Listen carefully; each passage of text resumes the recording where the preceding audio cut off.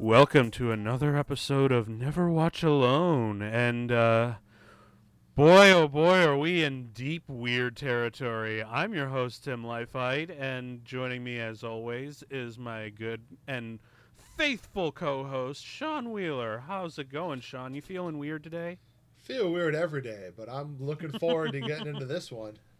Oh my God, what a movie we've got. And of course, if you just want to not hear our bullshit and go straight into the weird, as always, there is a sync button below that'll tell you when the actual commentary begins. But that said, Swiss Army Man, you guys, okay, so I want to know how you heard of this movie, because this is a very strange and magnificent movie. We need more movies like this, you guys. So, it popped up on my radar just from being generally aware of cinema shit to begin with. However, when it became something I had to check out,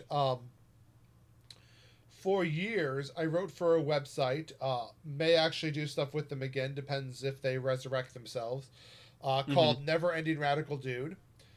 Which one of my buddies from college had started, and talking with. Would you like to have us to put a link below in the description?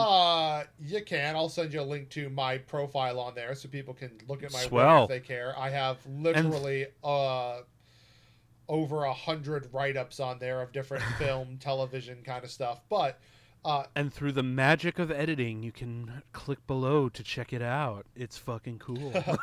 But.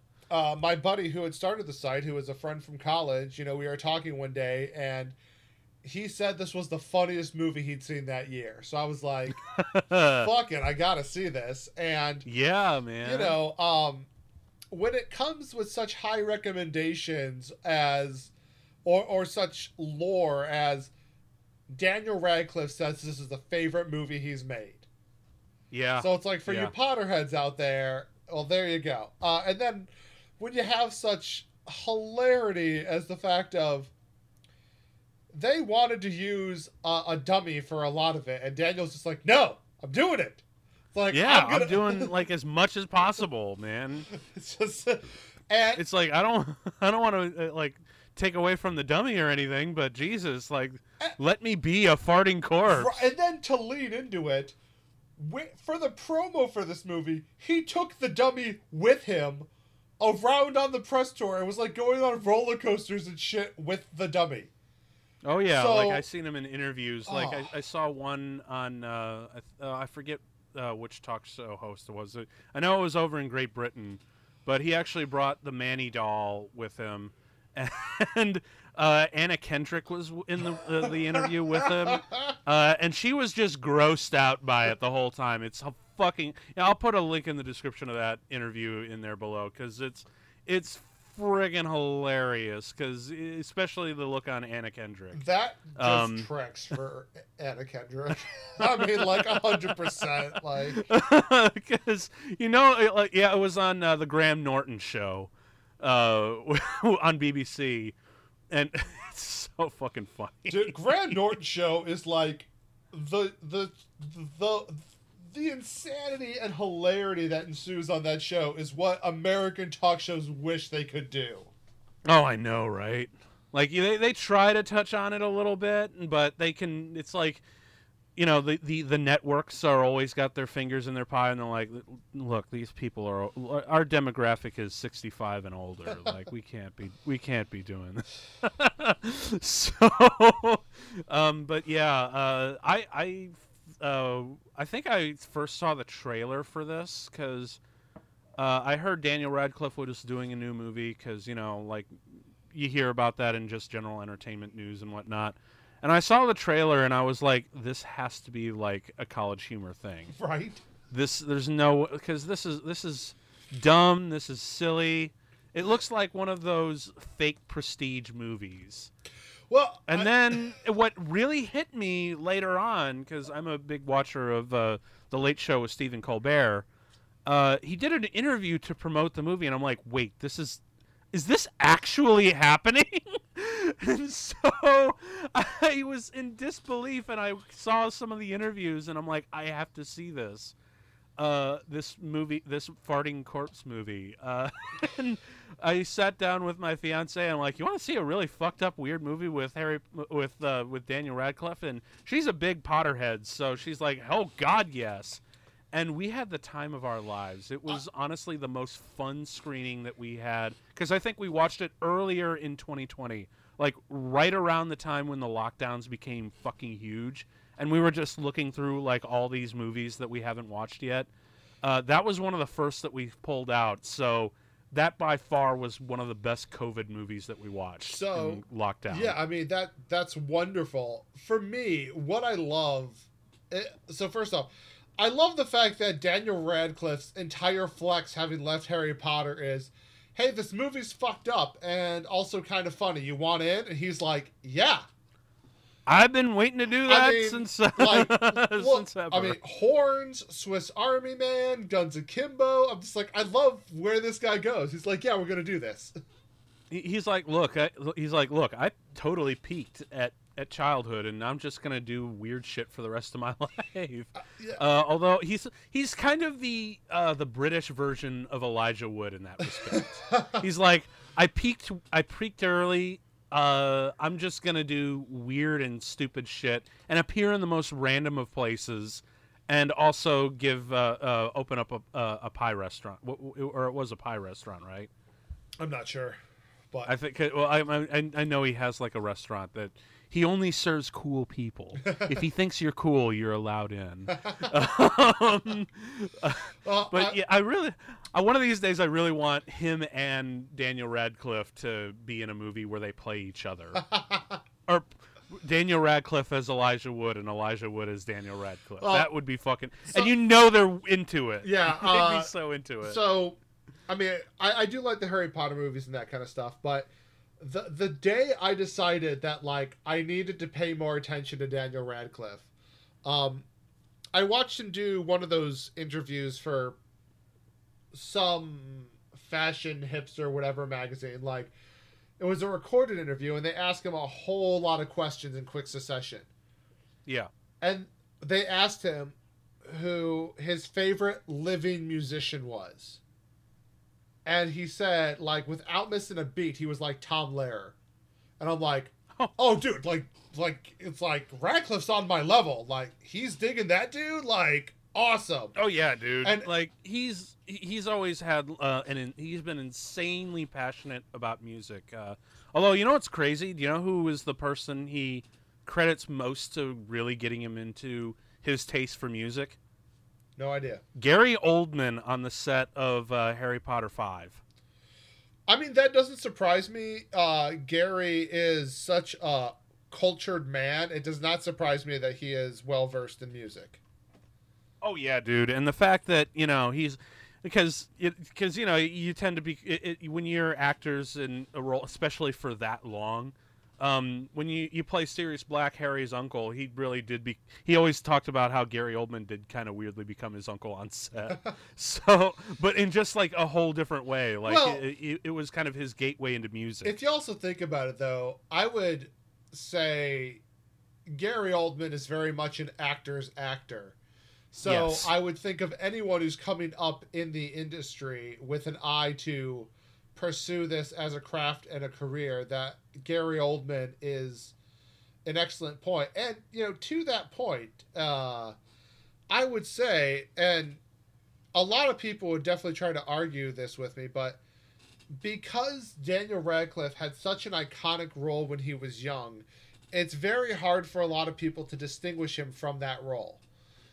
And that's one of the reasons I love the movies he's chosen, because, like, you know, a lot of people might not be watching it, but I watch Swiss Army Man. I watch Guns Akimbo. I don't see Harry Potter in any way. It's like, these are distinct characters, and he plays them very well, but it's so bizarre that it's just, you know, it's not going to be on everyone's radar. It's not going to be across the board, but they're great little movies. And they should be, though. Right. I think that's the part of the reason why we're doing this on this show right now, because we need to draw attention, Sean. For sure, but it's a matter of you have to open your mind, because okay, Paul Dano signed on to this movie based on a one-sentence description that said, the first fart makes you laugh and the last fart makes you cry. That's such a wonderful... And, it's so human. Right, but like, if you look at comedy in general, there is this massive aversion and like talking down to of fart humor, toilet humor. Like, that's not okay. This movie was like, we're going to take what's not okay and raise it to an art form. Yeah, for real. I always said that this is one of the great weird troll movies by taking Daniel Radcliffe, post height of Harry Potter, and have him deliver an Oscar-worthy performance as a farting corpse. Yeah. That sentence together should not exist, but I'm glad that it does. Right, and I mean, I hate to say it, so like, I think Radcliffe has chosen very interesting projects, you know, post Harry Potter, and I'm very happy with the choices he's been making. However, unfortunately, in some of the cases, and I don't know why this is, the more comedic ones have better writing than the more dramatic roles I've seen him in. No kidding. I tried to watch. I can't even remember the name of the movie right now. He played an undercover cop who infiltrates white supremacists. Yeah, I heard about that. I heard it was okay. Well, I tried to watch it, and like, he was fine, but just the writing and like the tone and pacing of it just did not work for me to the extent that I was just like, and you know, to put a counterpoint, you know, Black Klansman, while the story itself, he was in that. No, wait, was he? No, he wasn't. Was but he? No, but another point of, while the story itself, particularly, you know, the ending ended up being a bit anticlimactic for me, it was handled so well by, you know, a skilled, seasoned director. And so it's like, you can have a mediocre story like that and still handle it well. And that's, I think, some of the problems, is that Radcliffe is just doing stuff that he finds interesting, which is wonderful, and he should, because fuck it, you don't need to go for the money.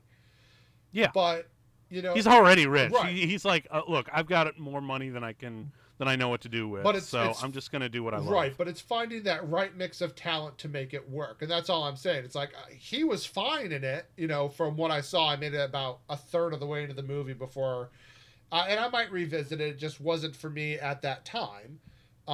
He was fine. The rest of the movie wasn't doing it for me. So it's sometimes one of those things where it's like, it's just a matter of, you got to have the right formula. I've seen plenty of movies where it's like, oh man, that had a great performance, and the rest of the movie sucked. Yeah, it's God. I know there's like a whole bunch of movies like that. I'm trying to, I'm trying to think of one like off the top of my head where it's just like, look, that one performance is like the centerpiece performance is great, but the rest of the movie isn't great. Movies that come to mind that I haven't seen but have been talked about recently was you know, Natalie Portman playing Jackie O. Everyone said her performance was phenomenal, but that the movie wasn't great. You know, there's a lot of, or when Meryl Streep played the Iron Lady, everyone said she was great, but that the movie wasn't. Yeah, you know, and stuff like that. Of course, she's the one good thing in that movie. Am I right? Well, to be fair, there was nothing good about the Iron Lady, and I mean this specifically about Margaret Thatcher. Fuck her. Yeah. Well, anyway, you want to actually, you know, jump on into the movie? Like, let's get fucking weird, man. It's fucked up February, so folks. Now I forget. Is it? We gotta. See, I'm absolutely terrible about this, but hold on. Our movies drop on Fridays, right? Yes. So join us for Fucked Up Februarys and Fucked Up Fridays all this month. All this month, man. We are gonna get fucked up and fucking weird, man. It's gonna be great. So if you guys got it, it is available on Netflix.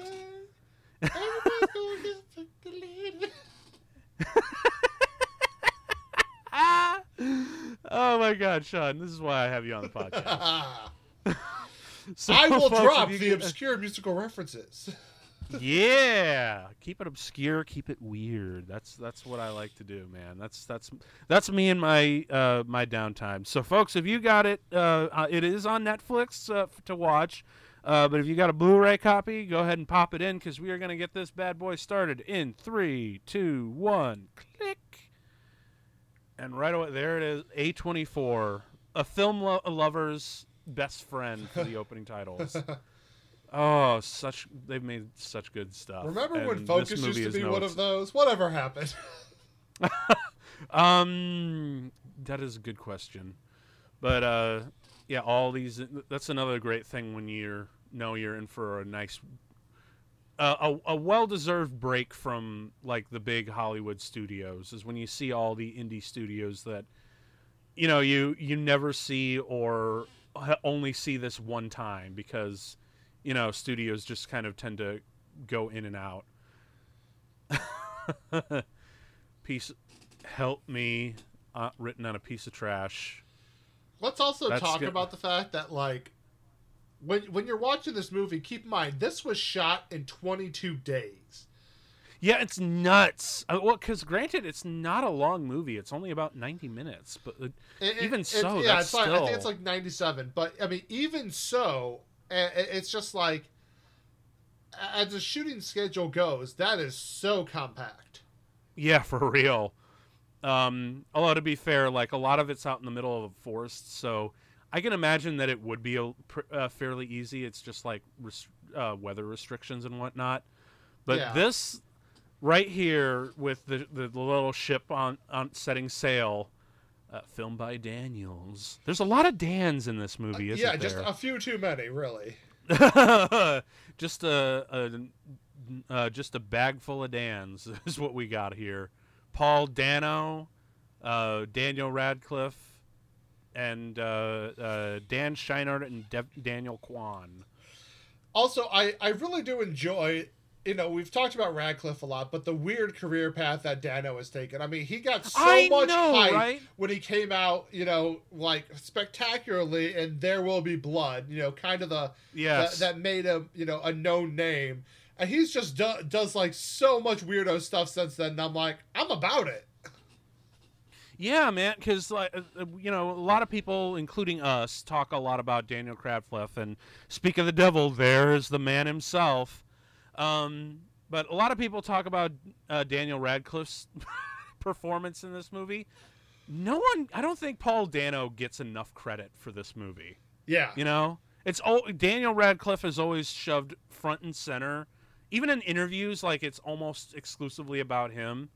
And that's not really fair because Paul Dano is actually weirdly the real star of the show. I mean, he is completely like the actual lead. It's his story. Yeah.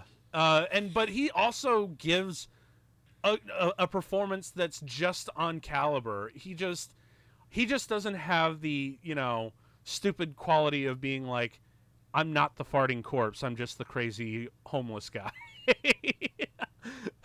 Or the crazed loner and not the farting guy. Although what's interesting, though, is that... oh, wait, was that our first fart? Interestingly, the entire... There it is. The entire crew, the entire cast and crew contributed to the fart noises, except for Radcliffe. Yeah, exactly. It's like Daniel Radcliffe is the one person who was not giving farts on the actual set. It was everyone else. I think even Paul Dano, when he was talking to Stephen Colbert on The Late Show, he said he was actually going to go see it again at a premiere. I think somewhere in New York, probably. But he's like, yeah, maybe next time when I go to this premiere, I'm gonna actually like listen in and try to pick out where my farts are. Because the tagline of this movie probably should have been to human is to fart. Because that's really the lesson of this movie, is to fart is to human and vice versa. Oh my god. I love the fact that it really is Dan this entire time. Like, even in the shots where you don't really need him, yep. it's still him. And also kudos to him because because not once in this movie, and I was really being scrutinous about it as I was watching, but his chest does not rise and fall. Yeah. I want to say that he just held his breath throughout each of the takes, which is kind of insane. Oh my god, this is so bleak. This is so sad, but it's so funny. A farting corpse teaches him to live and love.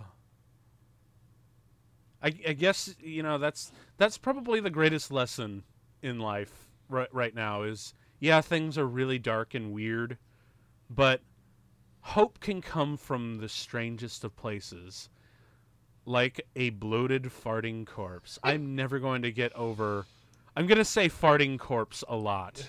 I know that he gets a name later in the movie, but it's a... Really?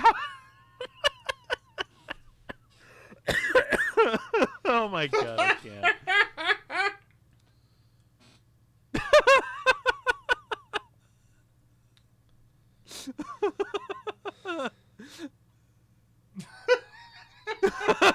he's just like, what the hell is going... It's like, I want to kill myself, but whatever this corpse is doing is really interesting. Right? It kind of reminds me of the old George Carlin joke. He's like, you ever tried committing suicide? I can't. I got shit to do. Oh, you know, old Timmy's coming on Tuesday. Can't do that. The wheel's on Thursday. Friday, I got my dental appointment. Saturday is the season finale. You can't miss that. Sunday, Mom's coming over. Sunday! My God, won't that be the best thing?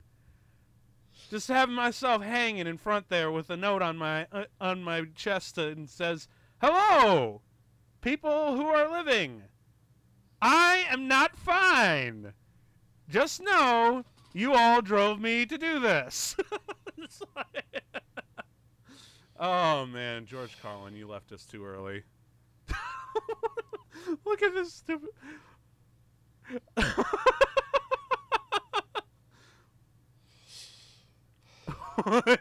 Okay, so this is the moment I think...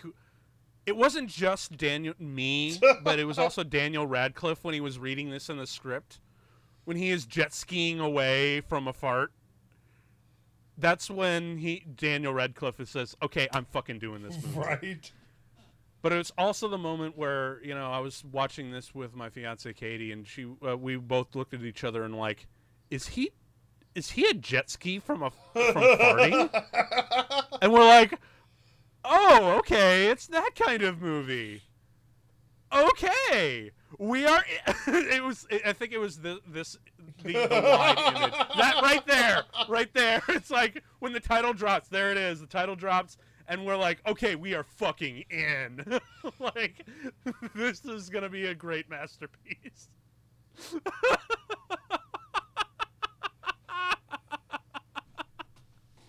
Oh my God, what is this? And can we talk about how the soundtrack? Dude, the soundtrack is what makes this. It is pretty fantastic. Well, you know, because I think back on it, and I'm like, can you imagine if because you know, obviously there's a lot of references to Castaway. Like, you know, Paul Dano's character, his name is, he'll be saying in a moment, his name is Hank Thompson. That's just a play on Tom Hanks. Oh, for sure. So, you know, a little Castaway Easter egg. But if they had gone with the Castaway approach where it's no music, like almost at all until, unless it's for like really important emotional moments or beats, and for the end credits, there's almost no score in that movie. It's just the sounds of beach, right, and it's Tom Hanks. If they had gone with that approach, this movie probably would not have worked. Because it's the weird... it's the weird prestige indie music soundtrack, which on its own really is outstanding. But that's weirdly what grounds this movie, is the music, I think. Because if you watched this stuff in silence, you'd be like, what the fuck am I watching? But the music cues elevate your soul to the point where it needs to be. There he is. He's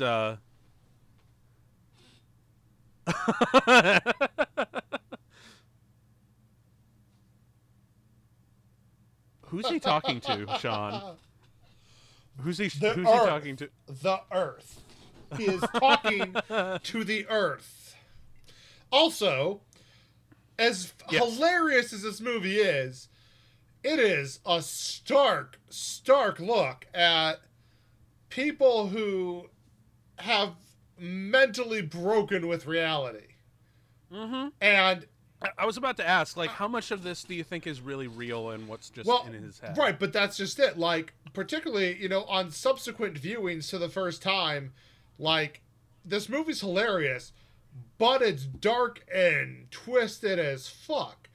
And so, you know, this is really an examination of a man struggling through a complete mental health disaster. And, until you can really appreciate that, which a lot of people aren't going to have a frame of reference for that in their lives. So I think that's very much, why this movie, while hilarious, also might not necessarily be relatable to as many people, because if you haven't dealt with mental illness on any level, and certainly not with a more severe level, you might not be able to quite comprehend how a break of this level could occur in someone. Yeah, that's true. But then again, I have a feeling most of us have already had our breakdown after living through 2020. Oh. Wait, that's going to be a running gag. Singular? You made it through 2020 with only one? Oh, no, I've had several. But anyone who's lived through 2020 has had at least one, is my point. Yeah. I love that wide shot of them just kind of sitting together. But now we have this wide shot where he's just dragging him through the beach. And I also love how that's actually Daniel Radcliffe, that he's just pulling around, because we talked about that they did make a dummy, which was fairly impressive.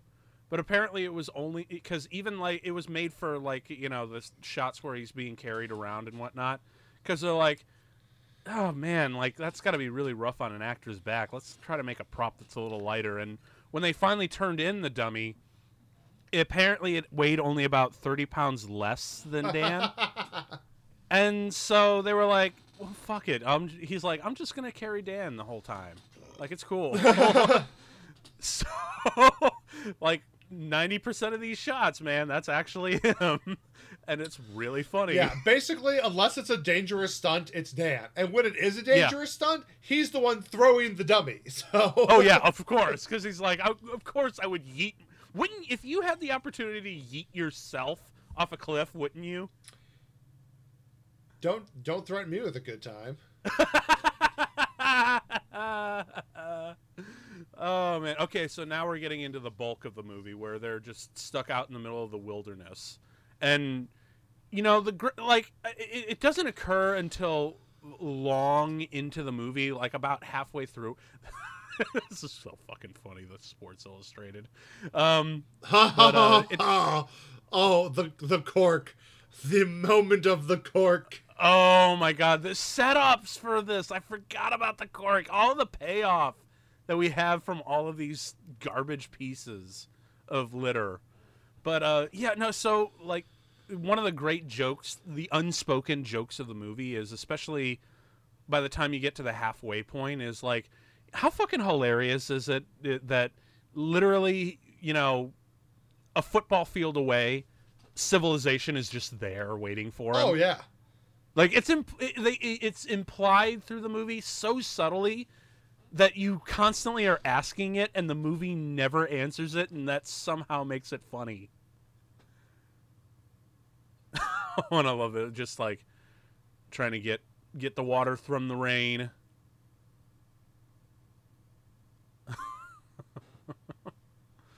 Oh, this poor guy.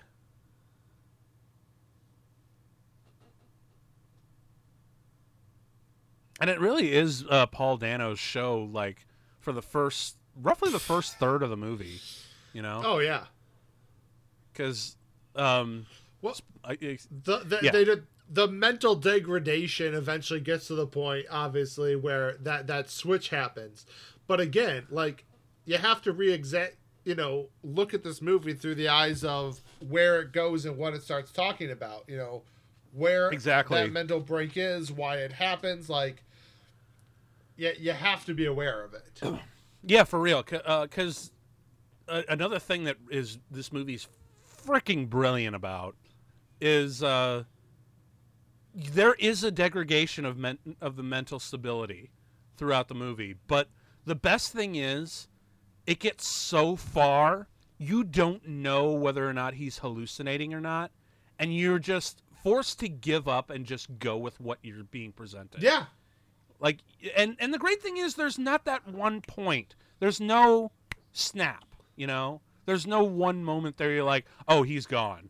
Well, like, I mean, it starts with him trying to kill himself, so you all already have to assume he's out of his mind. Yeah. But see, that's kind of the brilliance of the movie, though. He's trying to kill himself on a deserted island. He makes it back to this mainland. So you would think that this would have him coming out of it, but clearly that wasn't the issue to begin with. No. Although there is one thing, I forget if the movie clarifies this or not, but how did Hank Thompson get out into the middle of the Pacific in the first place? Yeah, I'm still like question mark on that one. Well, you know what? The movie is very smart in saying it doesn't matter. Yeah. Because for all we know, this could just be his last thoughts as he's being hung. Yeah. Like, for that... yeah, exactly.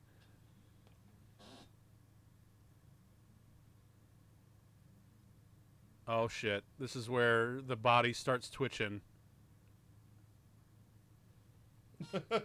Water. Oh, you know what's another really great thing that makes this movie truly sing? The cinematography. Oh, yeah. I actually want to look this Larkin Sepal. I think that's how I'm pronouncing it correctly. But yeah, he's definitely one of the bigger MVPs of this. Because, man, this is a gorgeous looking movie. Oh, yeah. Well, and again, it's necessary. Like, if you're going to play something this serious, this realistic, you gotta play it right. And oh yeah, for real. If it doesn't have that footing of prestige to it, it's not going to work. Yes.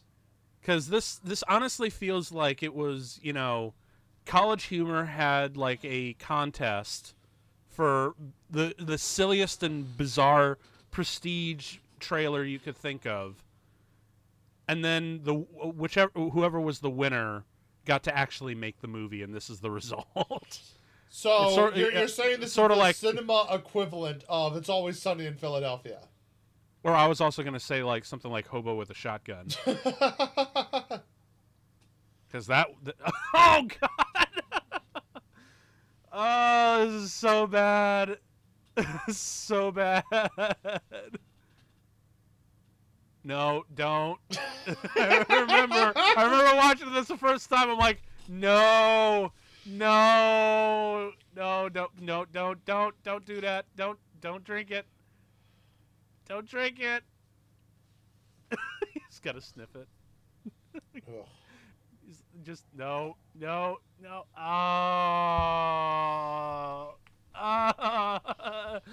won't be drinking that. That's just gonna make that's just gonna make this thing more weird. Nope.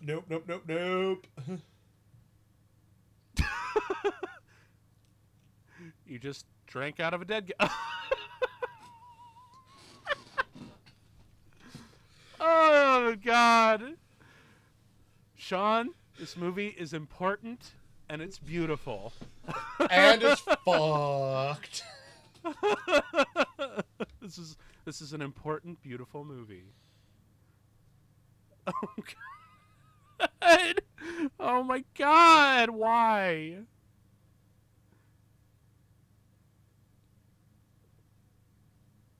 I think he's out of water. Oh yeah, that's right. This is where he gets a name, Manny.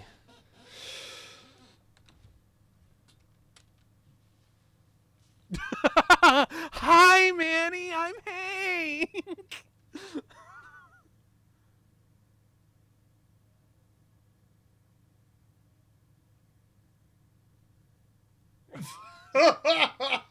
This is he grabs him by his tongue.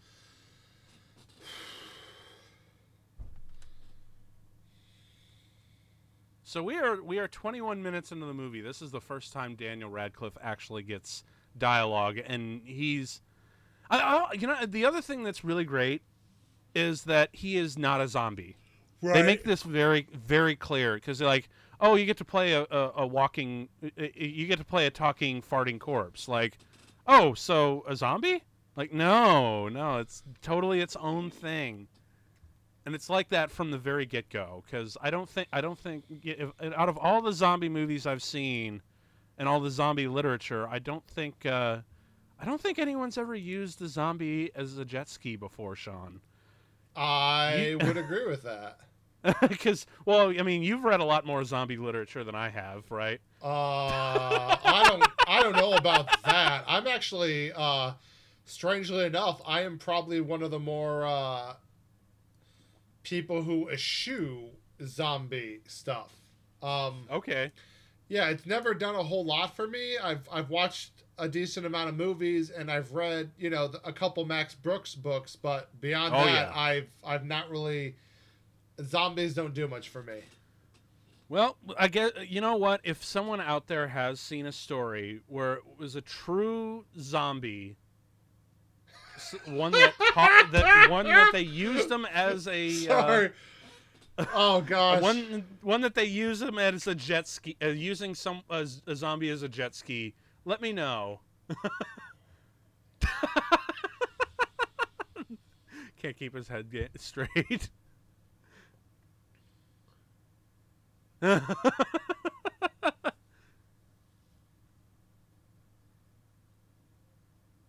See, that's the point where it's like, okay, he drank. Maybe the magic corpse water is what triggered it. Yeah, you know, because he continues to drink the magic corpse water throughout the movie. At least I think so. It's really hard to tell. This movie gets really weird.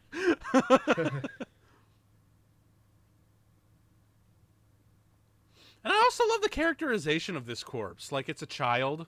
Right. And, you know, Paul Dano has to play this weird father figure. Oh, what's that?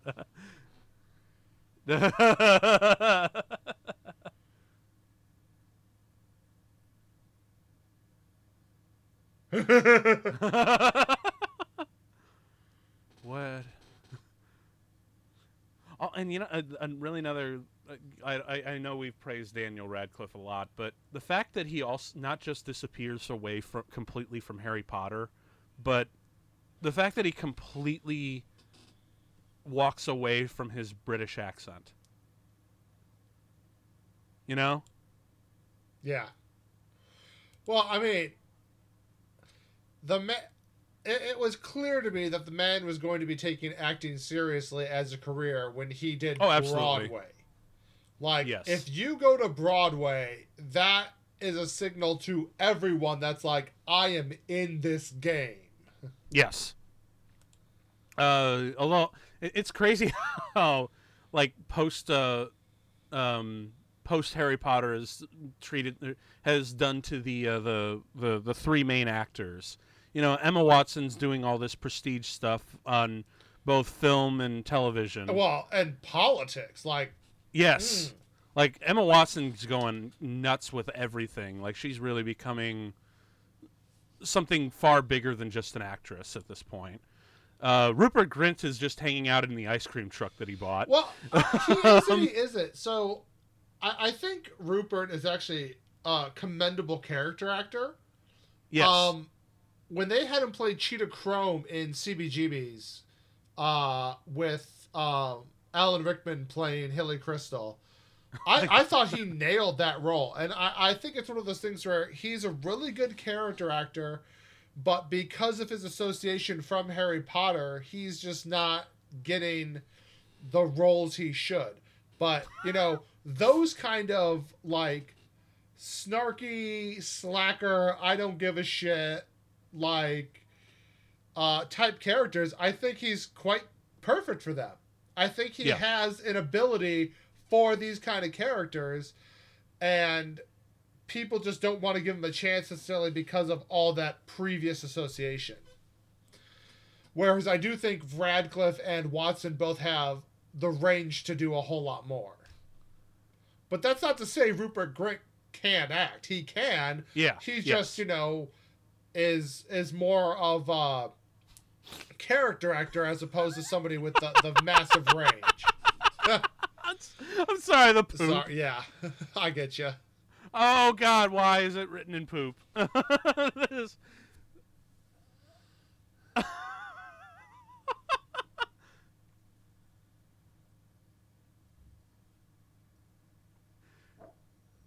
This is amazing. Also, can we talk about the props made of garbage in this movie?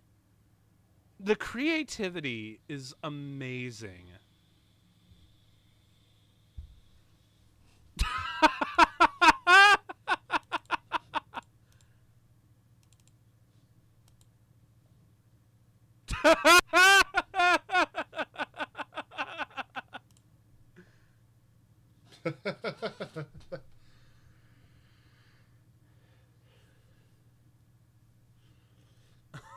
Can we give some props to the prop crew on this? Yeah, for real. The prop master and prop designers, like, holy shit. Like, look at all this stuff. The creativity on display is amazing.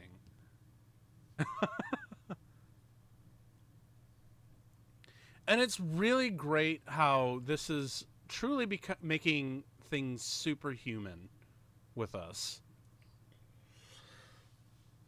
Well, but yes, I know. All of this is amazing. Right, it is. But can we talk about the fact of, like, this movie is an entire, like, it's a look at severe mental deficiency, but also a complete indictment of the creeper culture, which I'm just like, thank you. Yeah, for real.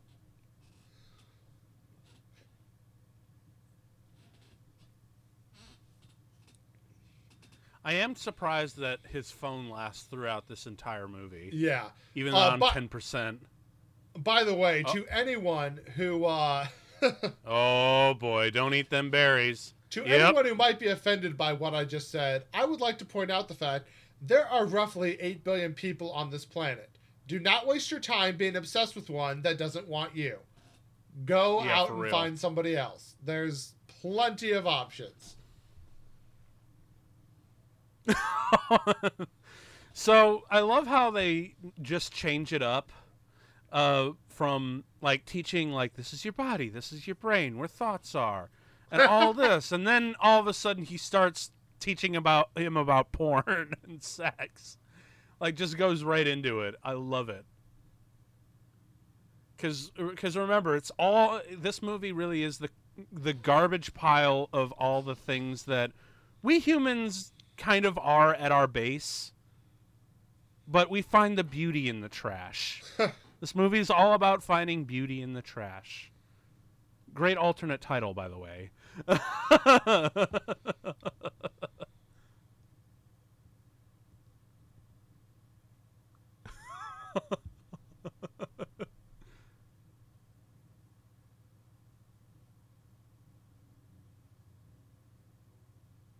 Oh boy.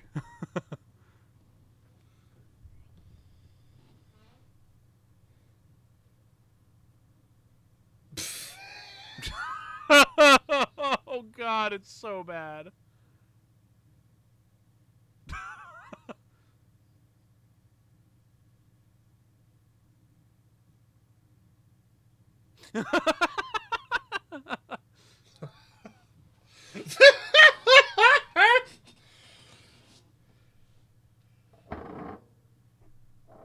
There's a heartbeat there.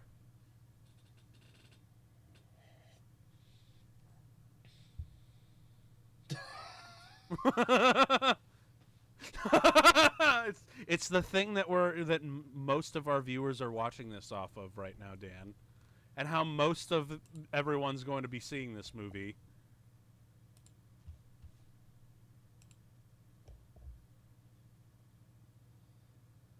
No, nowadays it's just because you're just stuck here.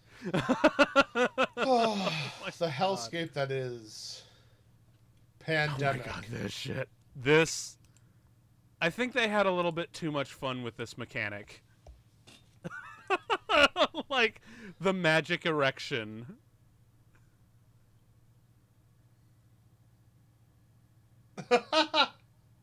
Oh, it's...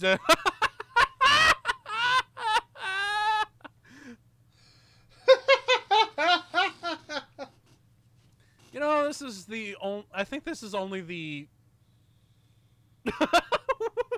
God, it's moving. But I think this is the only the third time in a movie, or in either a play or a movie, that Daniel Radcliffe's penis was kind of like got a moment to itself. Well, I mean, obviously there was Equus. Yes, that was the big one. Then there's this where it's magical. Where it's a magical dead erection. And once again, the music comes in. The music comes in. And then, of course, if you saw Guns Akimbo, where he tries to take a piss, and he's like, "Don't, it's fine, just don't blow your dick off." I think it's kind of becoming like a...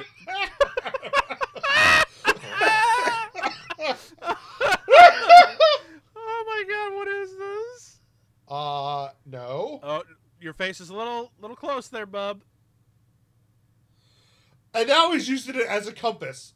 Oh my god, that's the beauty of Daniel Radcliffe's penis. It points to civilization and home. It points to home. as all magical penises should. Someone was really stoned when they wrote this. Yeah. But for some inexplicable reason, it became something beautiful.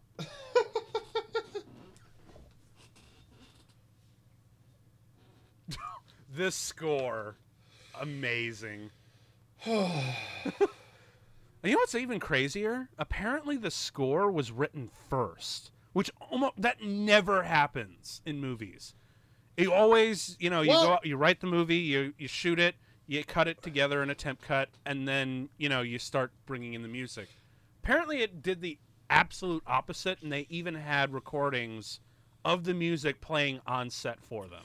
But I find oftentimes when it's done in reverse, you get something special.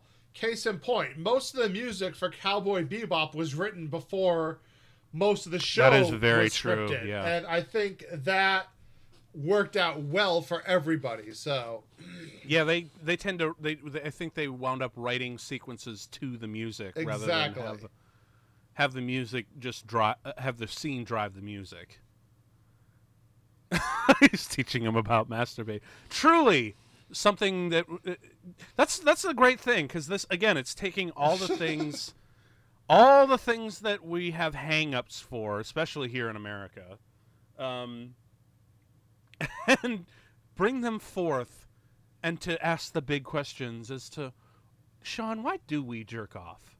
Why do we masturbate, Sean? Because capitalism has robbed us of our serotonin, and we have to get it where we can. Damn fucking right. Jesus. I mean, Christ, I'm engaged and I still jerk off. I have to, man. Like, especially during these days. Like, Jesus. Especially when there's no more weed. Also, it could have something to do with the fact that men reach their sexual peak in their early 20s and women's reach theirs in their 30s. So there's definitely a problematic lineup right there. That's fair, but thankfully, you know, my lady's already in her 30s, so yeah. I didn't know you were robbing the grave. No, we can just call her cradle snatcher or whatnot. It's only about 6 years difference, so it's not that big of a deal. Yeah, but oh, and of course we also have like this whole it's not just of what we are, what we do. It's not just sex, but it's also death as well. All the things that makes us human. And it never comes off as a checkbox thing, you know? It doesn't feel like a philosophy thing. It just comes very fluid and naturally. And in some case in the form of actual fluids. This is so fucking weird. Well, we're in fucked up February, Sean. What do you want? I know, but like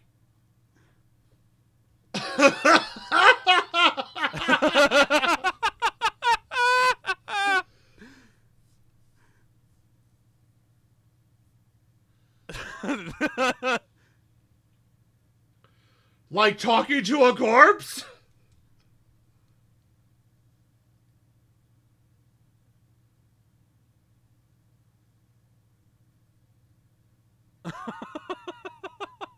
The logic, the bizarre logic is wonderful, you know, of these conversations.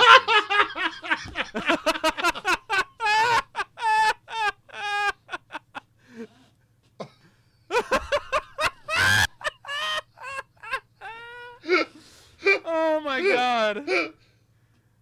This is some Oedipus complex shit right here, and I fucking love it. Like, oh my God, can you imagine Freud having a field day with this movie? I mean, he'd be, you know, ripping lines of coke at the time, so he'd be... Oh, he'd be way into this movie then. I mean, it's Freud. That's kind of his MO. Oh yeah, just... Woo! Want to get analyzed by me? Just like... We're going to talk about Freud and why he did enough cocaine to kill a horse. Yeah, no kidding, man.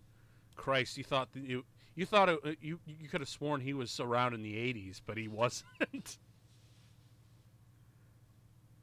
Oh shit. Literal shit. Watch the shit.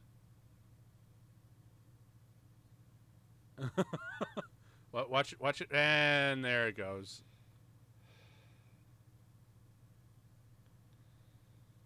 Nice. Don't you just love he's also keeping the bag of Cheetos around his neck like it's some talisman that will protect him from all evil?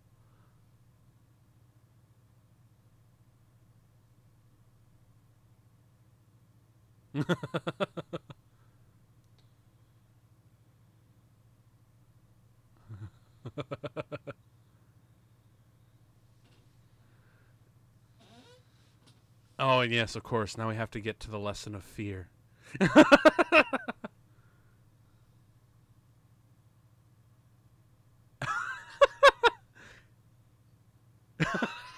So, a very astute point, Manny.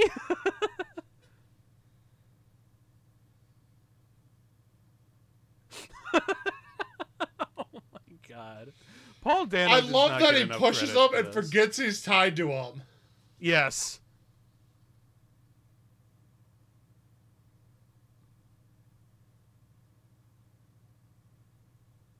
Ow.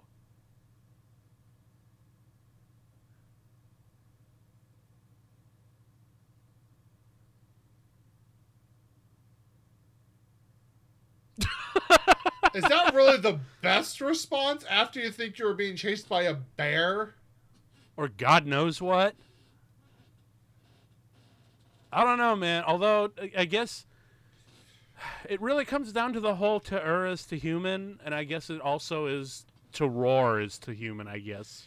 Also, can we... I mean, yes. I mean, I do understand the necessity to scream into the void when life throws you shit, as we all do this year. We all have screamed into the void. Can we talk about the fact that this movie, and specifically the fact that Mary Elizabeth Winstead took a role in this movie, it almost feels like she took this role to be like, I am burying the association with Manny Pixie Dream Girl. I'm killing it. Right? I am taking this role so you understand. Fuck off. Well, she kind of did that too, because this was a little bit after, but also because we covered this in Spooktober or last year with 10 Cloverfield Lane. Well, for sure, but like the script of this movie is very much, like it's dealing with mental illness, but it's also specifically dealing with like infatuation culture and like that's not okay. You can't be like this. Do not be like this. That's very true. And I think, as somebody who played a character that has become so infatuated with, it's very much like, oh, of course I want to do this movie. Let's call out the idiots who got way too obsessed with that. Yeah, no kidding. Because we were talking about this earlier. Like, we were talking about how, like, Scott Pilgrim became, like, the unfortunate film voice for all millennials. And I fucking hate that. Because, like, Gen X got, like, 2 cool movies. They got Office Space and Clerks. And, like... Millennials got that. Like, man, even in our film representation, we got fucked over. I mean, it's not that it isn't a fun movie, but when you realize... No, it totally is. I don't want to knock Scott Pilgrim at all. It's a great movie. It's just, like, that's our representation? Oh, come on. We're better than this. Well, but that's the whole tragedy of said generation, is that you really wanted to be, but... Yeah, we, unfortunately, especially around the peak of Scott Pilgrim... We all wanted to be that, man. I remember, like, that was high school for me, man, and I remember how huge that was for everyone.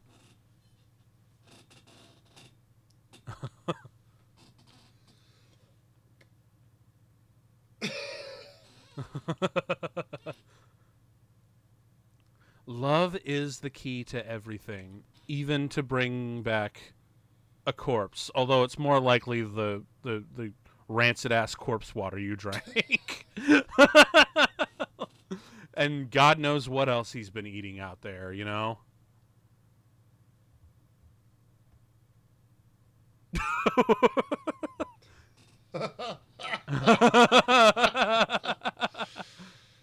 Oh. Well,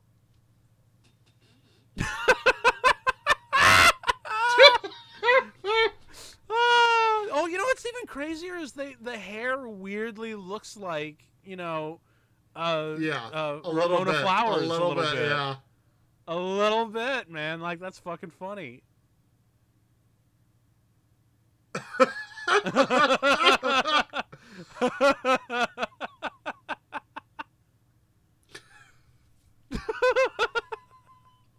my God.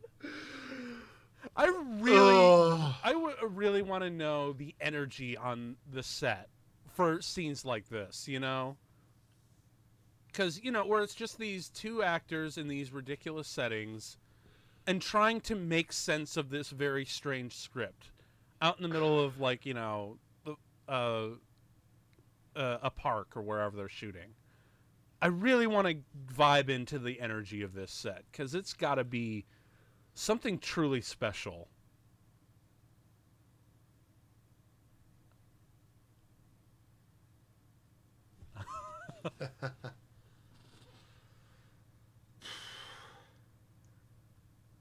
It's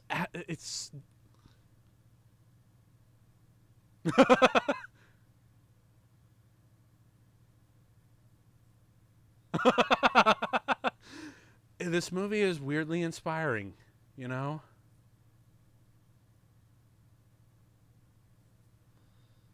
And here comes the the true Swiss Army part of this movie. Oh. Shaving with his teeth. Okay.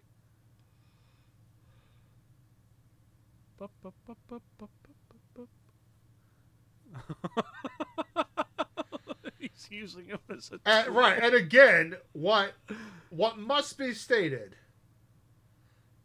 as we talked about, 100 yards or so from civilization. Probably, because, again, you're constantly asking that in the back of your head. But the movie is smart enough to be like, no. Just focus on the human part of this story here in front of your eyes.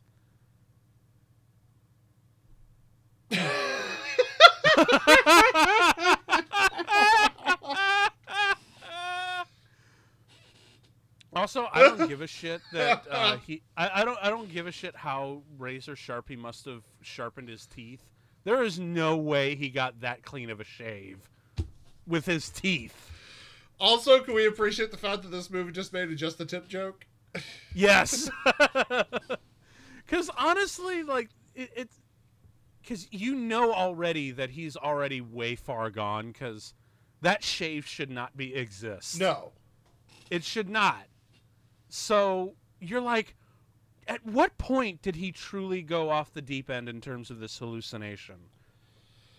I mean, I think it was the start, but you know, spoilers for anyone watching. This is your first watch through. Again, why are you watching your first time with us? That's confusing. Please experience this movie as raw as humanly possible. But when you realize the end of it, you know, that it was all real. Well, no, but that Paul Dano had this unfortunate infatuation with a woman he wouldn't even speak to. Yeah. And so, this character's obsession with that same person, it makes it clear this is all projecting. Yeah. So when did he lose it?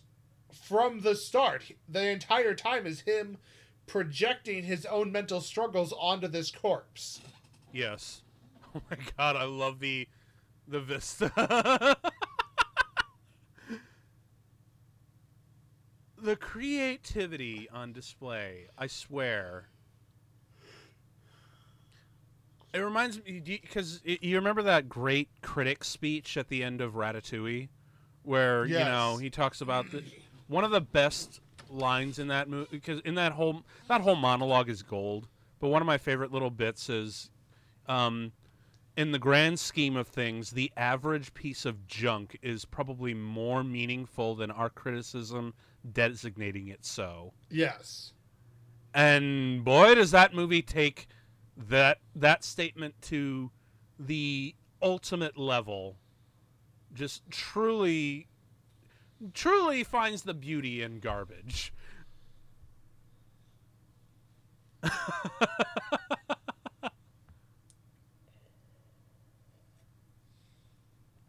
And it's also really hilarious how it makes use of the Jurassic Park theme.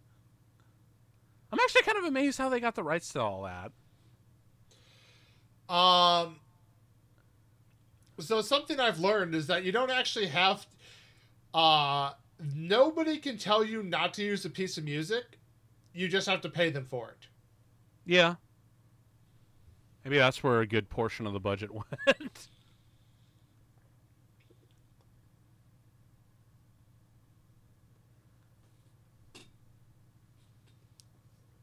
And I love, in retrospect, how called out he just got. What would you do? For real.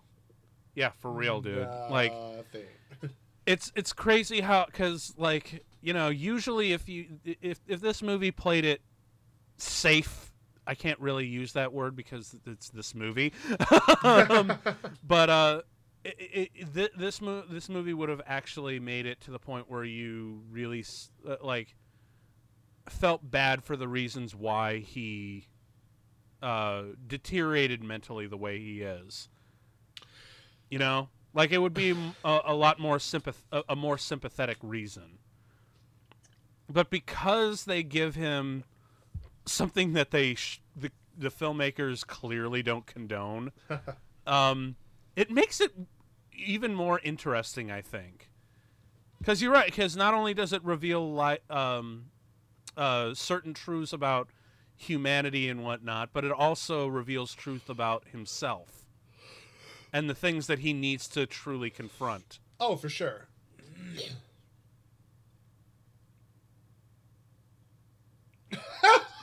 Oh my god.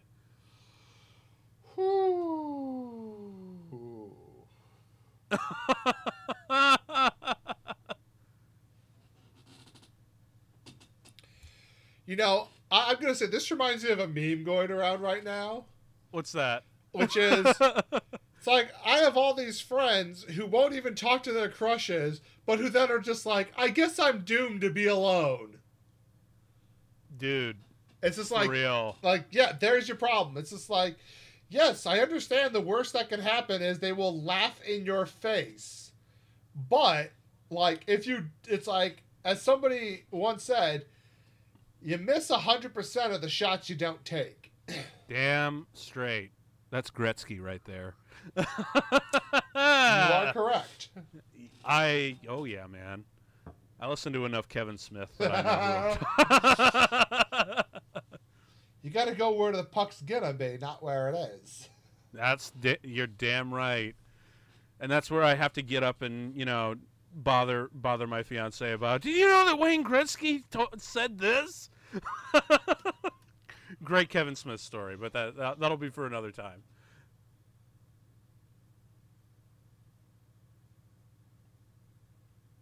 Oh god. Whoa. Did he just spark?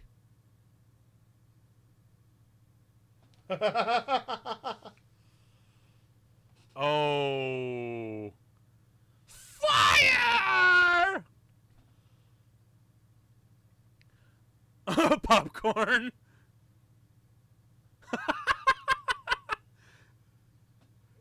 Okay, you know what? If I ever get my own little mini movie theater for my house, this is going to be playing before the movie begins. Because this is amazing. The shadow puppets. Titanic. I think Superman. in mine it would be Mr. Burns from The Simpsons doing Let's All Go to the Lobby. Yeah, there you go. Whoa.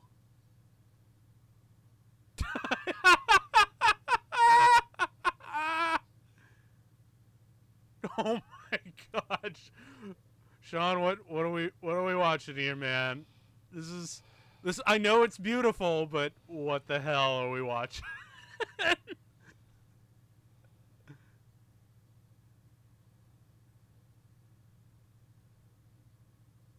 Oh my god. No.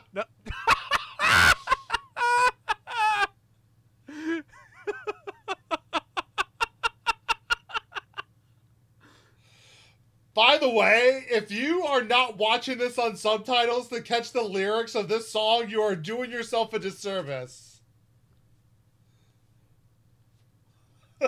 Whoa, did you see that? That was a cool effect. I wonder if that was actually practical. A literal lyric. All we ever needed was a montage. Yeah, for real.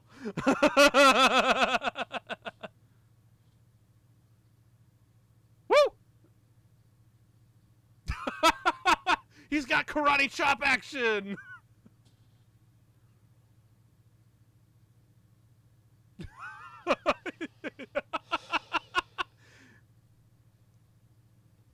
The Disney castle.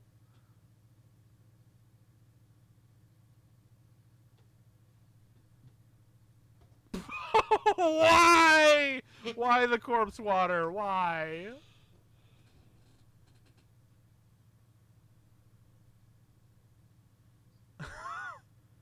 Oh shit.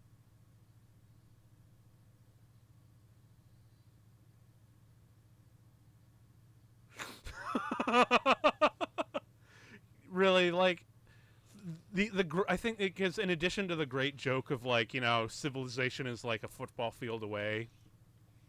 I also love the idea of it's just like one random hiker to have all of this come to a crashing end. Right. It's like the strangest unspoken Hitchcockian suspense that I can think of in recent movies.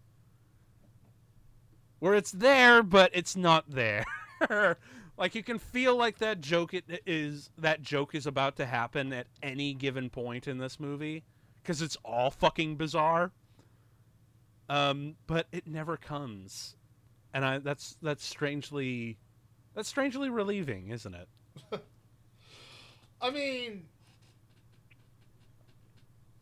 kinda. I mean, it's it's a strange feeling to feel throughout this movie, because you're constantly like, okay, so when is like some random hiker or like a Girl Scout troop gonna find him dancing with this corpse and God knows what else he's built here? Because, I mean, God, you can only imagine. That was between us, man. But yeah, just like, also the one thing that's also really unspoken about this movie, can you imagine the smell?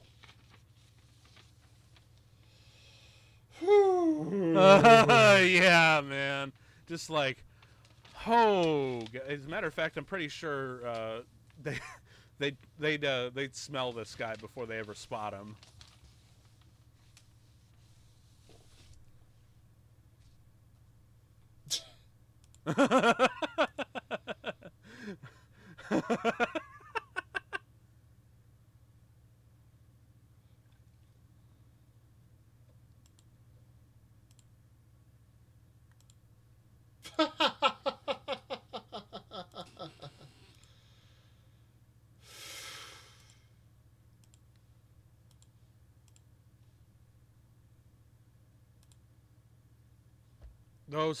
Outside of those last two, he's not that far off in his description.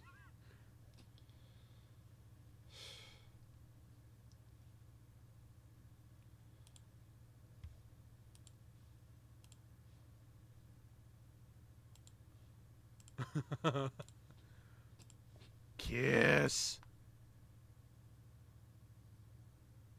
Oh, he's gonna kiss the corpse. Don't you do it. Jesus. Oh, Jesus. Thank God. And although it's weird, like, for a second, because this is such a human experience here that we're witnessing, it's also strange that for a moment you actually kind of catch yourself wishing that they did kiss. Like, when you get down... It's weird. It's strange. Like, you almost can see this as like probably the weirdest couple in cinema history. I mean, it's a buddy movie of the most absurd nature. I won't argue that. A buddy movie that's borderline romance, almost, kinda, but not really. It's its own thing. Shut up, Tim.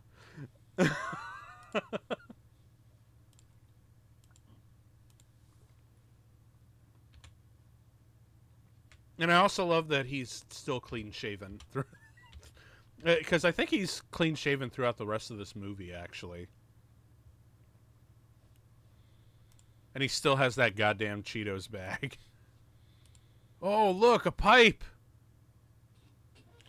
4%. Dude, for real. How that thing maintains is beyond me.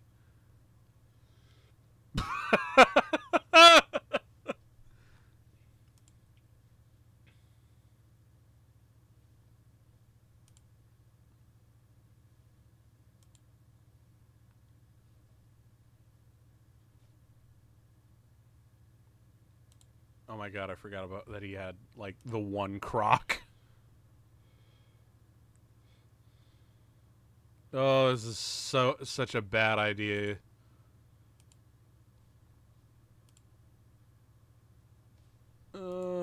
Why?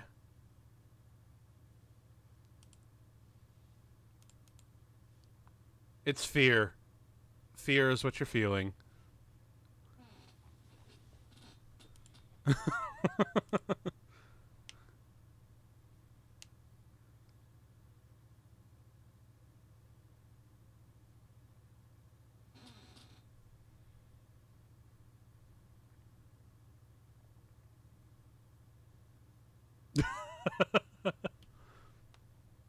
Oh, it's definitely a thing.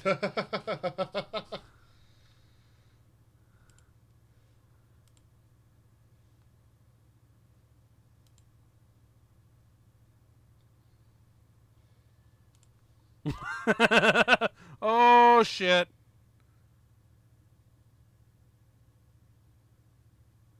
Did he get hanged for real this time?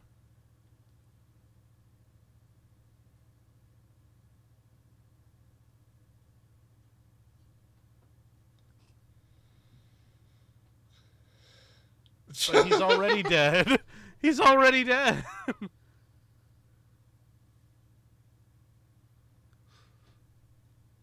That should have killed him. I mean, not the fall, but certainly the corpse dragging him down. Yeah. Well, how is it even that deep? You know, because we saw, like, the rocks and shit from above. There's a lot that can be deceptive here, but I don't know if it's the actual river here or not. I don't know the Pacific Northwest that well.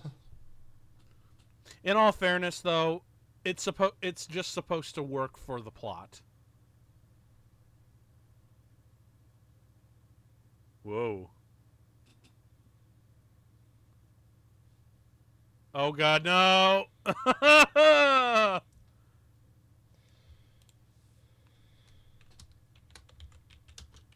Well, he just found a new feature.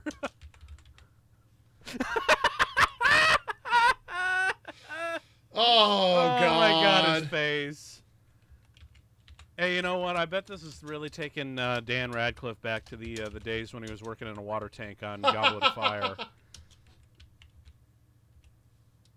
Getting a little mermaid action in the form of Paul Dano.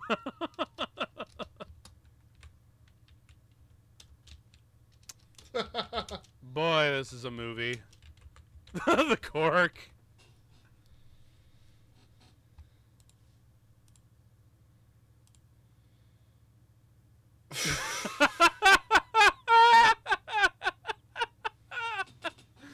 Oh my God, this movie.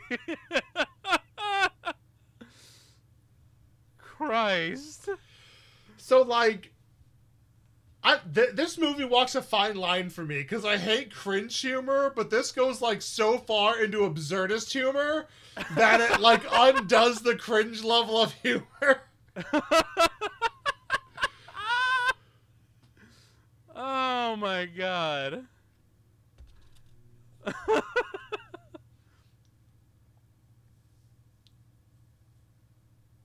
wonder if that really was Dan Radcliffe's ass. And that's not just like a prosthetic thing that they made. Because, in all fairness, I feel like Dan Radcliffe would be the one like, no, we're putting my ass on camera. I just don't think he cares one way or another. No, well, because, again, he's in it for the weird.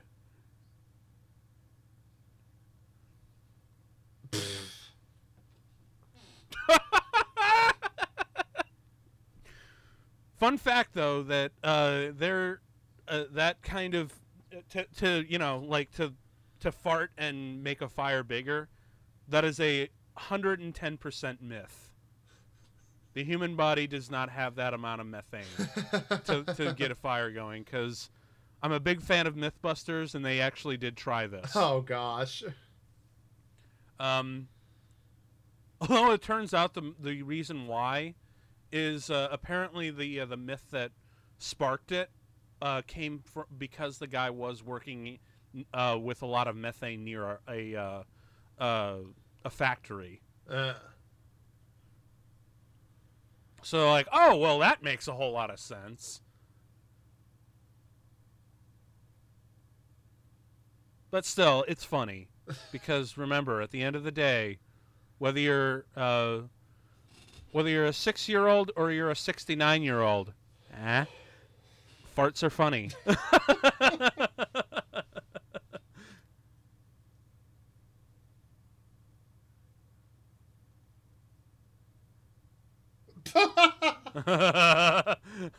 She can drink myself.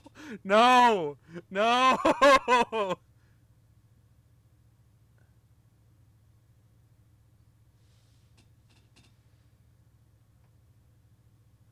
James Joyce would like a word with you, sir.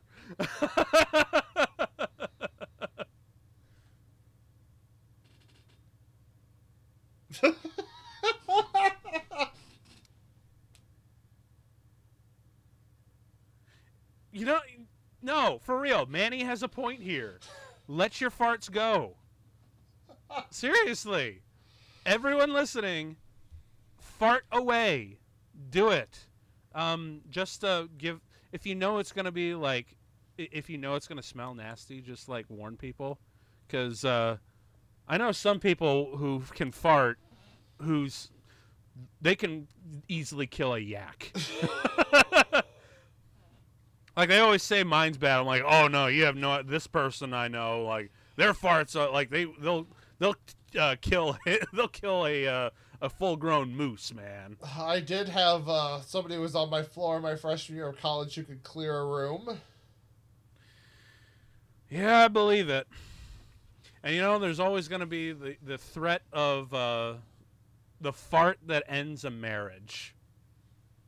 Because there are times where, you know, I'll just be lying in bed trying to wind down, and I move the sheets, and all of a sudden I get a whiff, and I'm like, oh, Jesus Christ, Katie, what the hell?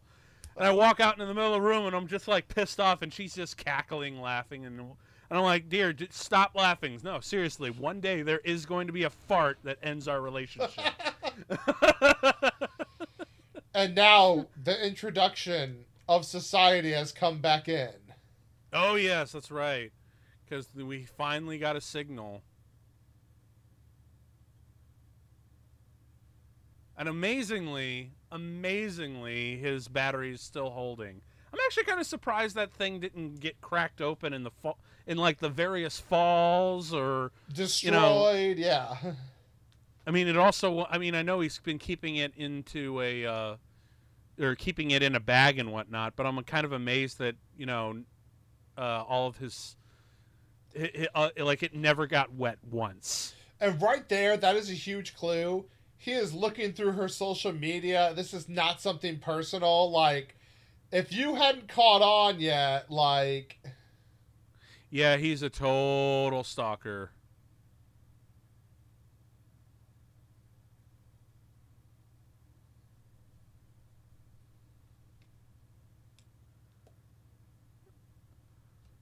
Oh, boy.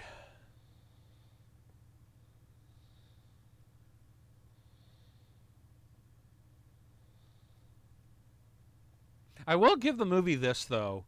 It gives a stalker the only friend that he's really ever had is a farting corpse. So weirdly, I guess he got what's coming to him. I don't know how to feel. It's a weird feeling, Sean. as there are many weird things. Oh shit, there's the bear. Oh shit.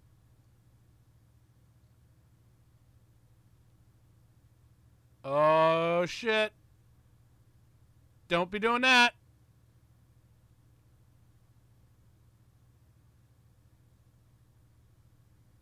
Oh shit, he's firing. He's. Oh, you just pissed off the bear.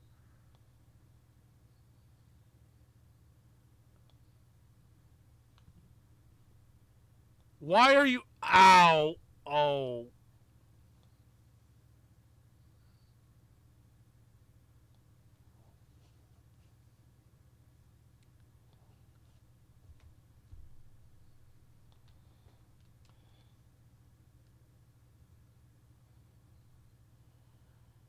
Oh, man, the projection levels are ridiculous. You know, I kind of wish we had, like, an actual certified psychiatrist to watch this movie with, because they must have a field day for this shit. Oh, yep. See, there's the joke finally there, Yep. but in a it's executed in a far different and less expected manner. You know, it just doesn't pan away or anything. No. It's constantly in his head, and it's not even played as a joke here. It's played as like a holy shit in the most dire moment.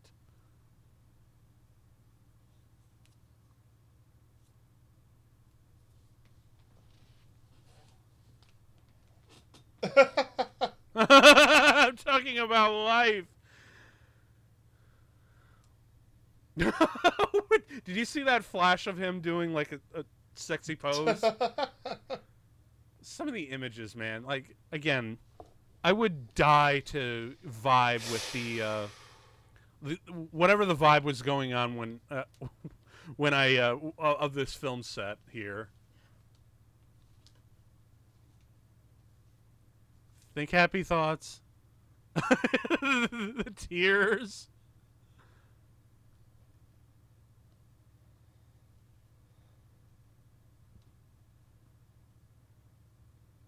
Cheese puffs.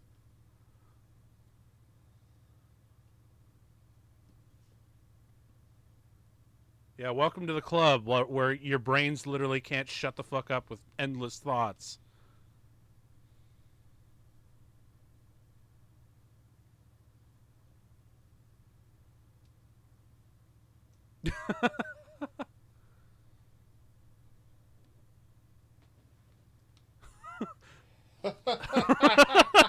Remember, that's the greatest lesson of this movie. Whoa, what the hell?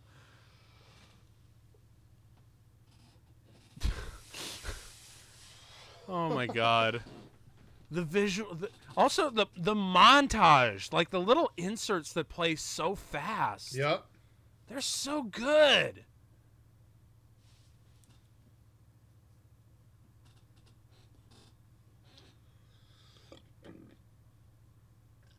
Remember, this is the great lesson of the movie. Share your farts with everyone, no matter how smelly. Share your farts.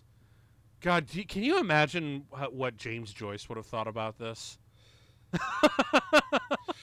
Can you imagine what Jane Austen would have thought about this? Oh my God, you're right. Yeah, man. Just anyone with a fart fetish. Oh my, dude. Actually, I'm surprised that Trey Parker didn't write this.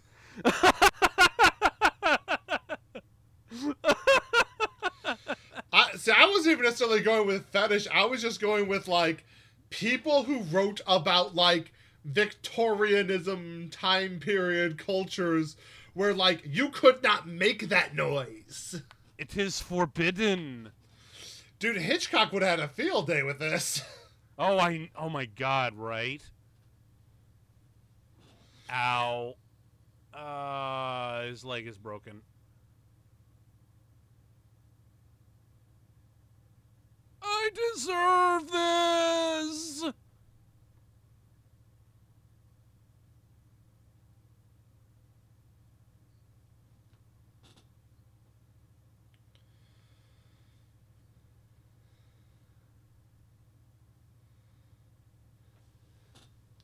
Oh man, it's where do they how do they keep finding like the most beautiful things in the most garbagey of places, both literal and metaphorical and spiritual?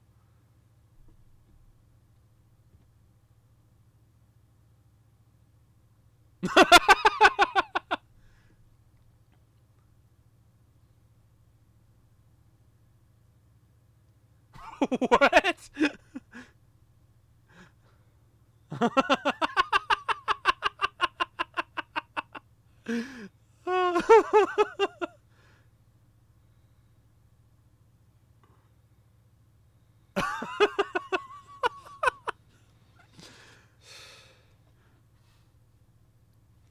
Shit is profound, Sean. You know what? That's damn it, this is the second movie this month where shit is profound. Shit is used in a profound manner. First, Jesus crapped into a jar and they turned it to gold. You are excrement. but you can become gold again. And now we've got this poetry of shit. This is amazing. I am here for this shit. The only what? This is some great physical humor.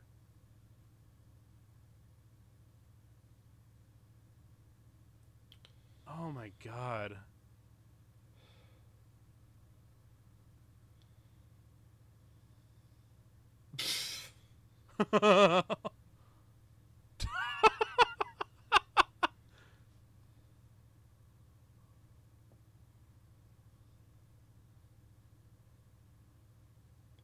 Dude, that seriously, you know what the physicality here reminds me of? Did you ever watch Wolf of Wall Street? Yes. You remember the great scene where Leonardo DiCaprio is stoned out of his mind and he has to open his car with his leg? Yes, he's on too many nudes. This is very indicative of that physical humor. Mortal Kombat killing move.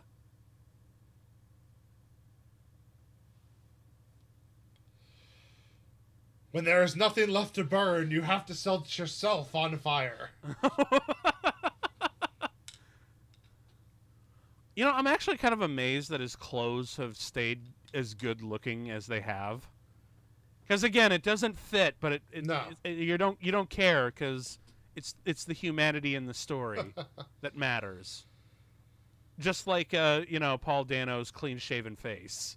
That should not exist, but fuck it, we're just gonna roll with it. Right.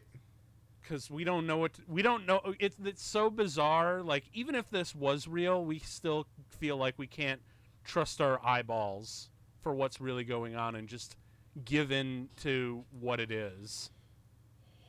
Also, that motherfucker needs a tetanus shot. Otherwise, he's gonna lose that leg, man. And here we go. Oh shit! This is the. And even how fucking crazy is that he was living out in the forest just outside of where she lived.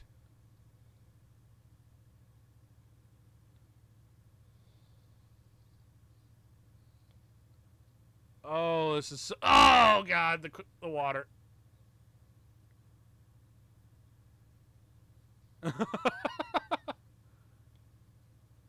Oh god. Whoa.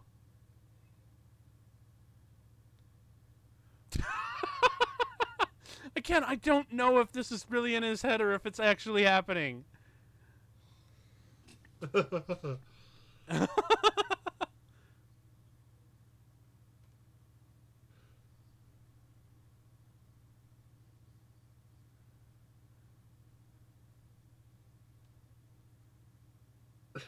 Once again, living in...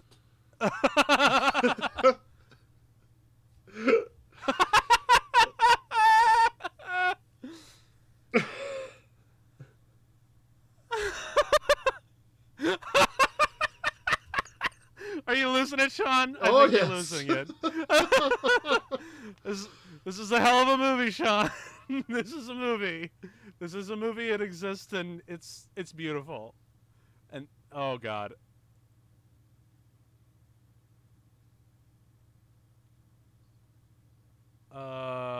Boy.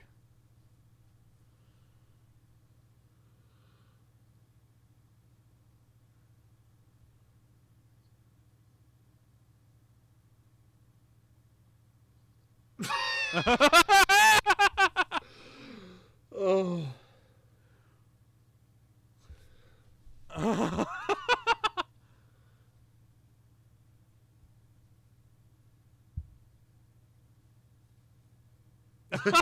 Why? Yep. No, it's gross. It's really gross. No. Oh god, no. Why? Not in the child.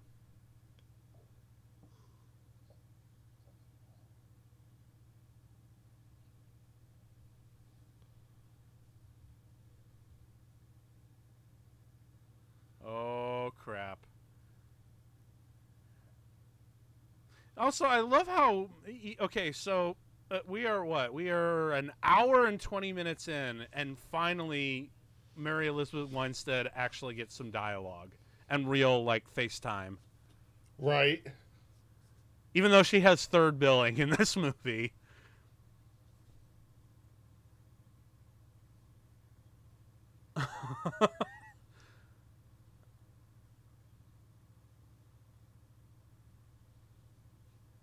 Yep.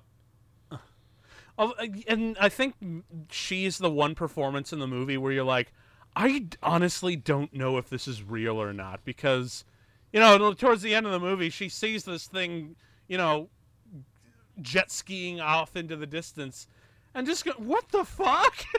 She is the one straight character in this entire movie. Well, yeah, and necessarily so. Yeah. Well, yeah. Otherwise, I don't know, and plus, I don't know how I feel about that either. Like having one straight voice, because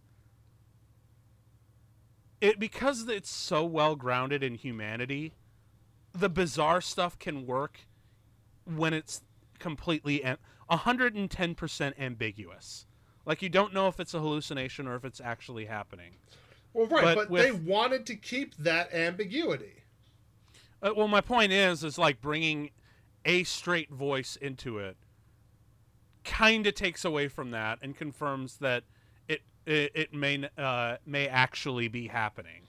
Well, right, but the absurdity of all of it, even then, though, I mean, it's impossible to.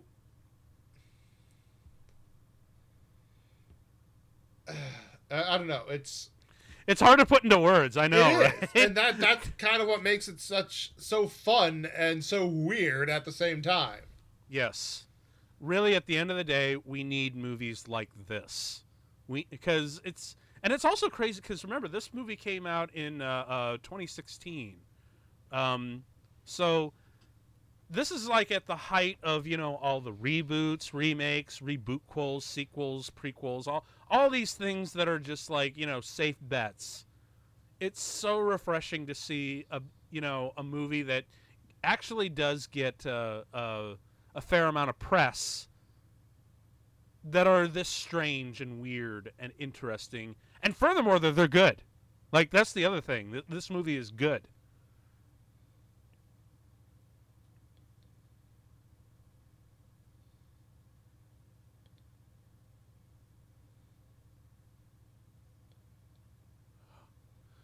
Oh yeah, that's right. And his name is actually Manny.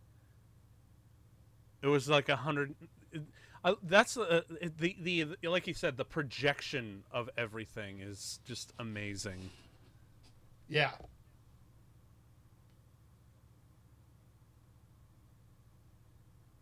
What a bizarre trip, isn't it? Because now it feels like we're finally about to get normal.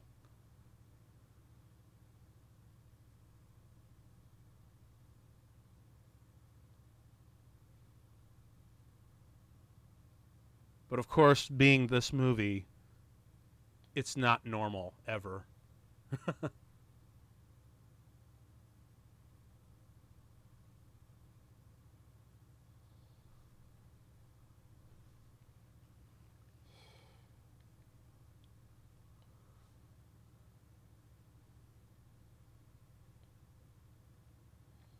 I forget, is that his father? Yeah, obviously. Yeah. Wait for it.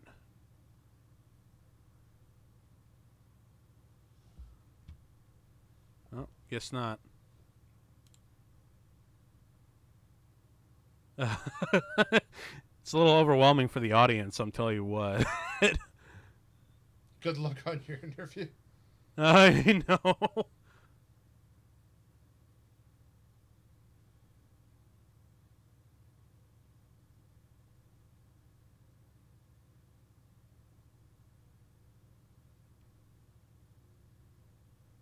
Oh boy.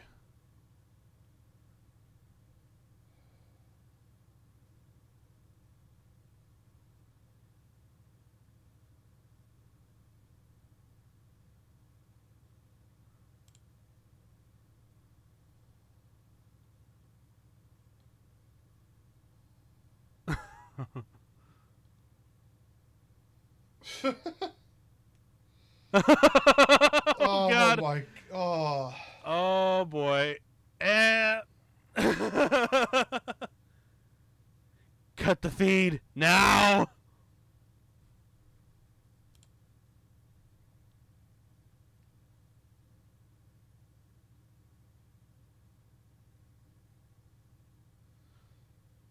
What the fuck?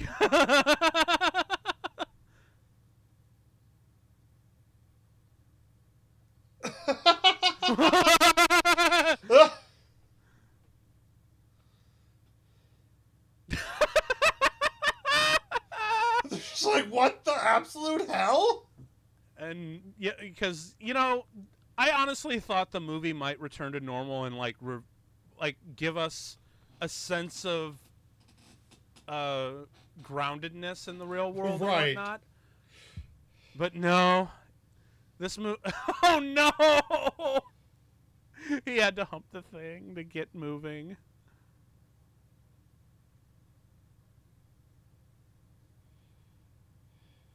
Oh my God!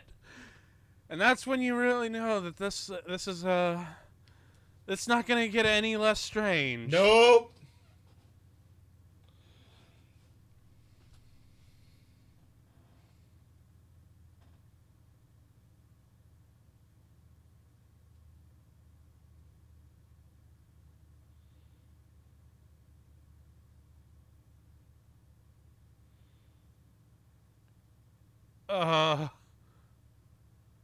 Oh shit, they found all the shit. All the stuff that he made.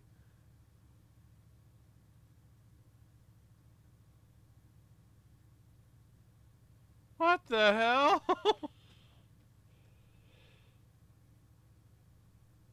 And now it looks like a found footage horror movie. Like something on Cannibal Holocaust or something.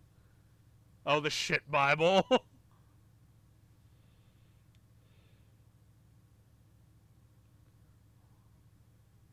What the hell?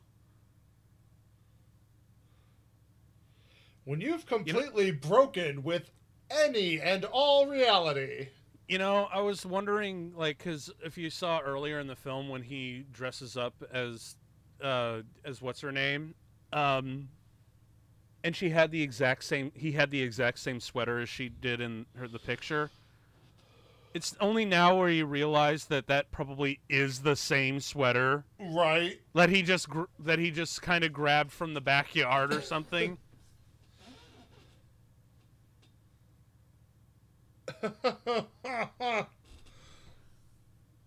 Of course, the thing that I really, the part that I really loved throughout this whole thing is the news cameraman who's just filming everything. We made everything.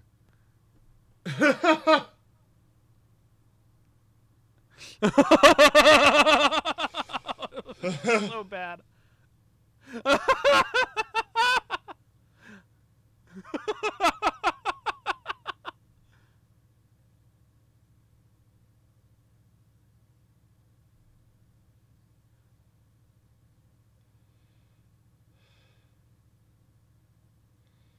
Oh God. Oh, the other thing is like, I know this movie is really. The cameraman's like obviously moved. Well, it's not so much it's more just like, I feel bad for this absolutely insane nut job. Yeah, for real. Fart. For real. What the hell, man?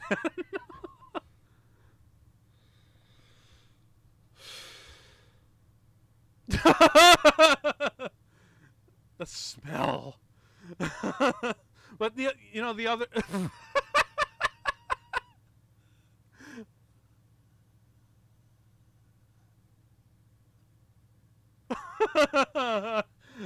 It was me. It's the most basic fart joke. But it's also really funny, because I know this movie is really vague about how much time passes between the opening and the end. Right. But do you notice that he never decomposes? Like, he never exceptionally does any No. shows any heavy rates of decomposition, despite the fact that he's been in water multiple times. Right.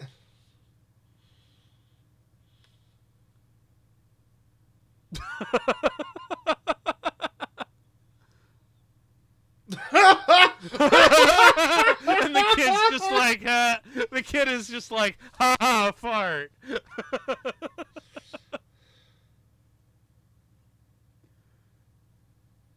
And the cops just let him go? What? And of course the cameraman's like, I must film this for preservation. And the dad's just like slightly happy that his son's not completely insane, apparently.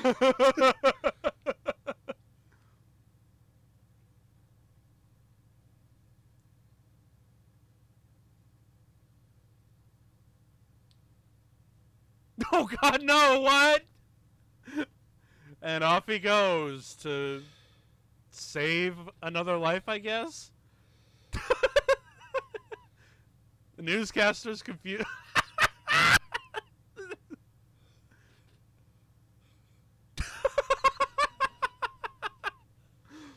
Oh my God. Last line of the movie, of course, has to be, what the fuck? Yeah. I mean, it's... That's it. Shit, what a movie. What a movie, Sean. Who knew we could have an Oscar-worthy performance by Daniel Radcliffe playing a farting corpse that learns about life, sex, love, death, and humanity. So I think there is an important point that must be made here. Yes, please go into this. And that is the fact, because once you have this in your head, it puts things into perspective. This film was directed by the same man who directed the music video Turned Down for What? Really? Did he? Yes. Huh. Yeah, so Dan Kwan also directed Turned Down for What? And I think once you put that kind of mentality together, it's like, oh, okay. Interesting. Yeah. Okay. I'm starting. Yeah. Okay. Yeah. Because I take it we can acknowledge that this is their first actual feature film together. Yes. Because I think Scheinhardt went on to do another movie called The Death of Dick Long, which which sounds like stupid and whatnot, but I hear it's not. I don't know. I need to check that one out, because anything that these weirdos make, I'm here for.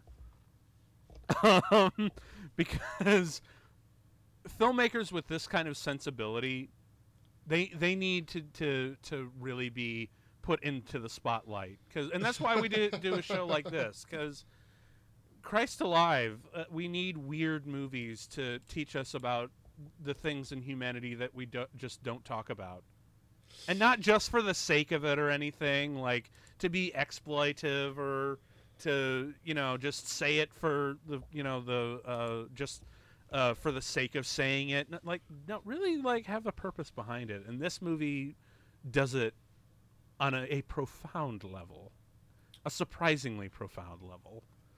And to date, I think this is still one of the weirdest. This is why for our Quick Shots movie, we were like, no, we can't just be like, oh yeah, this is one of the most fun. We have to do the whole episode on it, because yeah, I mean, it's just so out there. I think it's one of, if not the strangest thing to have come out of Hollywood, or not, or just the whatever, or just like the indie circuit. Yeah, to come out in cinema, but the last decade, and it's, but at the same time, it's like, it's so weird, and it's just, but not. How do I'm trying to think of the. I know it's hard to put into words. It pushes the boundaries of weirdness and cinema and decency and story and heart in such a strange way, but it does so without like going to the extreme of this movie is going to just be horrible and offensive. Yeah, for like, real. There's many movies that's like, I want to push the boundaries, and all you really want to do is throw any level of taste or care out the window and offend and horrify people. That's when you get movies like Freddy Got Fingered. Well, yeah, or you get, absolutely, horrible horror films of natures of things like, a Serbian film or stuff like that. Like, this is a movie that's like, I want to make a really weird, messed up movie, but I want to explore actual issues and have heart with it, and I want it to be accessible while also being insane. Yeah, for real. And I think really, as we're going to find out throughout a lot of Fucked Up February, the great weird films are grounded in humanity. And that's, I think, where the best kind of weird art comes from. Because, even Dali, who did some strange and surreal things, he always instinctively knew to put one foot in humanity. Because I remember he was meeting with a filmmaker in Paris, and there was a large pictorial above the bar. And what he said, he's like, I love this painting because it is a tribute to a fart. So, because it's, like all these characters who are just like contorting it by, what you can think of it in many ways, which is, the obvious meaning for a painting. I really need to look up exactly what it was, but,